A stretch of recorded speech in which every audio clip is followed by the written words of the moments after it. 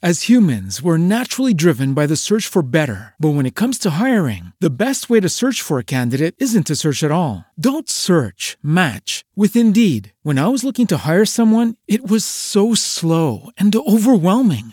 I wish I had used Indeed. If you need to hire, you need Indeed. Indeed is your matching and hiring platform with over 350 million global monthly visitors, according to Indeed data, and a matching engine that helps you find quality candidates fast. Ditch the busy work. Use Indeed for scheduling, screening, and messaging so you can connect with candidates faster. And Indeed doesn't just help you hire faster. 93% of employers agree Indeed delivers the highest quality matches compared to other job sites, according to a recent Indeed survey. And listeners of this show will get a $75 sponsored job credit to get your jobs more visibility at Indeed.com/podcast. That's Indeed.com/podcast. Terms and conditions apply.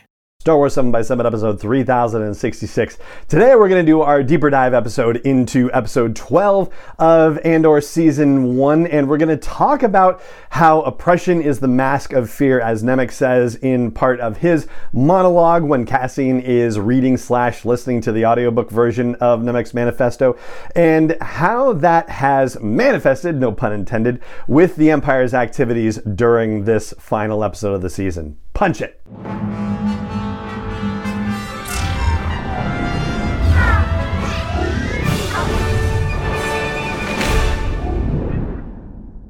Hey Rebel Rouser, I'm Alan Voivod and this is Star Wars 7x7, your daily dose of Star Wars joy, and thank you so much for joining me for it. So the way in which the Empire's oppression manifests in this particular episode is twofold. One of them is very visceral in terms of the events that happen on Rick's Road, the riot that develops, and the Empire, for all intents and purposes, started it. I mean, not even going back through the history of the Empire on Ferrix and the bad things that they've been doing there. I'm talking about the way that they dealt with the funeral for Marva Andor. Now, Marva's last message, her funereal message, exhorts the people of Ferrix to fight the Empire, but she also refers to the fact that they've been sleeping, and it's easy to see a situation where if the Empire had just let the funeral happen and reduced their presence entirely, just weren't even seen around there, what are the chances that people would have just started going straight to the hotel to tear down the Empire? That seems rather unlikely. You can imagine Salman Pak's son going to the hotel to try to throw that bomb in there because he has a very personal reason to be bringing a vendetta against the Empire. But nothing that happened with Marva was because of the Empire. They did not cause her death in any particular way. So there was no reason for the residents of Rick's Road to go after the Empire unless the Empire made them do it for all intents and purposes. And certainly that ridiculous provost guy trying to throw his coat over Marva's holo projection and then kicking B2 over, oh yeah, that was the spark that lit the fire under the residents of Rick's Road. And the very visible tools of repression were already in place with all those riot troopers with their shields and whatnot, and the suppressing fire, the stormtroopers up on the balconies ready to pick people off, right? Like all of those elements were there. It was the powder keg that everybody said it was, and the Empire basically made it that way. But you know, that oppression, it's masking fear. It's masking fear of those people on Rick's Road and what they might do, which is go against the Empire, go against tyranny.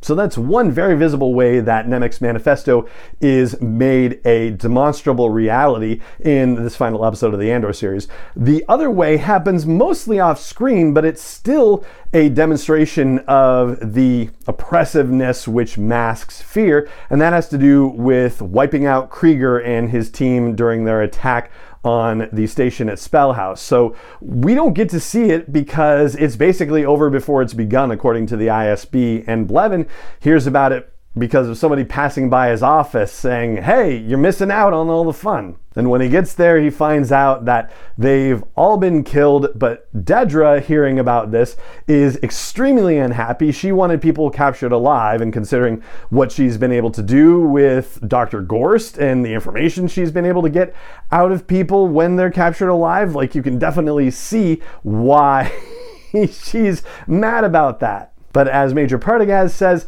this operation was about wiping the taste of Aldhani out of the Emperor's mouth, which we know for a fact that Kreegyr had nothing to do with the Aldhani operation. And it seems like the ISB also is aware of that, because Partagaz says, you want to have a conversation to Dedra, go find Axis. So they know that Axis is not Kreegyr, and by extension they must know Kreegyr is not part of the Aldhani situation. But the Emperor is about oppression, and the Emperor is afraid of uprisings that could question his control over the galaxy, or the burgeoning control that he's trying to get over the galaxy.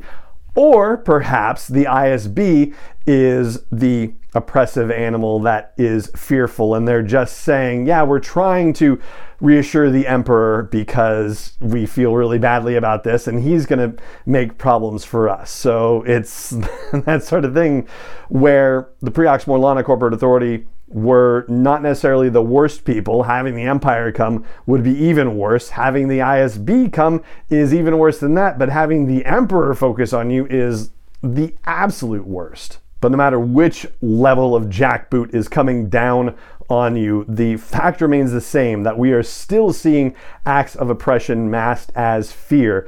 The complete wipeout of Kreegyr is definitely a fearful situation, as opposed to deciding to capture some of them alive. So that, of course, means that Dedra Meero is probably the most dangerous character that we've seen in the series, and my goodness, I hope they bring her back for season 2 and have her get another shot at Luthen and Cassian, because, yeah, it's a bummer that there was no face-off between them in any meaningful way, but that's okay. That's the way the story unfolded, and I'm fine with that, but I would love to see the possibility of future interactions in season 2. And the last thing I'll flag for you is the fact that we see Lonnie, the ISB agent, who is a double agent working for Luthen, in that scene where they're talking about the Kreegyr raid being over before it started, and there's nothing about his behavior that suggests that he is having second thoughts about the situation that he's in. You know, he definitely wasn't keen on the idea of losing Kreegyr and all his men. He wanted to see them rescued as a result of the information that he shared with Luthen, but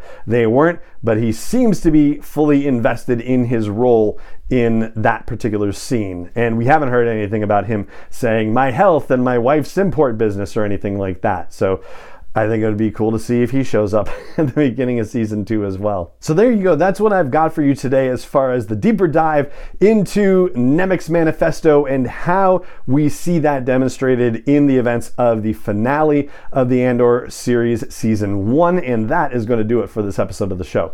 It just remains for me to say thank you so much for joining me for it as always, and may the Force be with you wherever in the world you may be.